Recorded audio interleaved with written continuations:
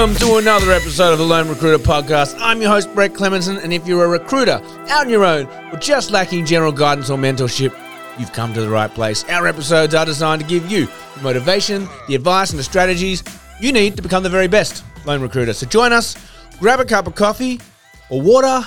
Let's take your desk to another level. Now today, I want to give you one red hot tip to elevate yourselves in the eyes of your clients as a recruiter, right? We all know what we do is sales at the end of the day. We're either selling a CV or a candidate or a profile, or we're selling our services to clients, getting the brief, and then we're going to market and finding them people, right? So it's very sales oriented, and it's very easy to fall into the trap of transactional relationships. What I want to help you with today is something that we've been doing here, which we thought, I had a client basically say, can you come in and do a presentation at one of our annual conferences for all the leaders around recruitment, attraction, and retention. Geez, okay. So I had to think about it, and I thought, what would I want to see? I don't want to go in there and be airy-fairy. I actually thought I want to go in there and be super practical, open their eyes up, and then let the discussions flow from there and let them see what I see. And so we went down this route, and you might or might not be doing this at the moment, but we found this super practical, and I actually think it's fantastic approach to getting in front of clients and basically just elevating what you do. Now, we all have the same tools at our disposal as a recruiter, but are we all using them the same way? Absolutely not. Just like when we have clients say to us, well, we have Recruiter, why do we need you? And you ask them what their results are using LinkedIn Recruiter, and they're, it's not very good. We just know they're not using it correctly, right? We know that their messaging might not be clear. We know that they're probably not in it every single day. They're not setting it up the way we do. They just think they've got this magical tool that's probably cost them about $15,000 that's going to do all the recruiting for them. And we all know that you're only as good as your driver, right? Any tool, any machinery is only as good as its operator. And LinkedIn's no different. And I think take that logic and apply it to what I'm about to show you now. Every recruiter has Recruiter, but are we all using it the same way? Absolutely not. We know that. So what is it that we're doing that's elevating us in the eyes of our clients? They say that in sales, they say if you want to sell something, teach your clients something they don't know. You can teach them something they don't know or give them some advice that they hadn't seen or give them some context that they hadn't thought about. They're going to instantly elevate you in their eyes because you come across as an expert. When you're pushing CVs, you're pushing interviews, you're pushing offers, that's transactional. And yeah, it gets the job done. They might be happy, but they just see it as a transactional relationship. The moment you get into that room and go, have you thought about this? Did you know this? I know this and you don't. And they go, oh, wow. Like it's an instant elevation. So pull up LinkedIn. Let's do an exercise right now. If you're watching this or if you're listening to this and you're in front of a computer or you're on your phone, I want you to open up LinkedIn right now, just your normal one, not Recruiter, and I want to show you what we're doing. So go up to the search bar in LinkedIn and put in one of your good clients, okay?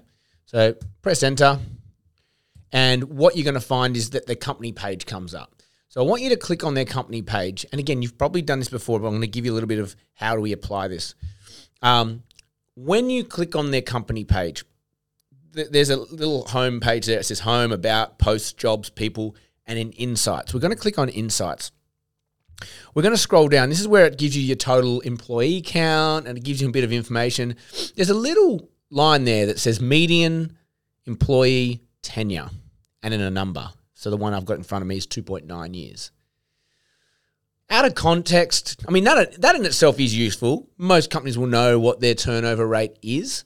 What I did in this conference is I actually took that number. I actually took their top 20 competitors and I did the same for all of those and I ranked them. I went, okay, so company at the top has 6 years average tenure all the way down to the bottom, which was about 1.3. Now, it was a super interesting exercise because out of context, you say to your client, your median employee turnover is 2.9 years. It's okay, but obviously we want to try and move that up. In context with the rest of their competitors, that's where it became quite valuable. This exercise takes 10 minutes to pull together, by the way. It's not a hard one. They were smack bang in the middle, and I could sell they were really quite shocked with that number. And the companies below them, I know that they were a little bit, we don't think they're the best companies, but the ones above them were sort of where they're pushing and want to get to. So it was actually a really eye-opening exercise. It then opens up the conversation, well, how do we retain the talent, things like that. It's a whole nother conversation, right? And we can do other episodes on that, and you've probably got things that you can talk about. Essentially, though, I talked about retention. I talked about employee surveys, do's and don'ts. We talked about, what do candidates actually want in this market in 2023. It's salary, it's flexibility. They are the two main things. You can talk about meaningful work. You can talk about, challenging projects. You can talk about culture. But at the end of the day, we all know it comes down to the dollars. It comes down to the flexibility. You haven't got the things that they want there. They're probably going to go, for the one that does.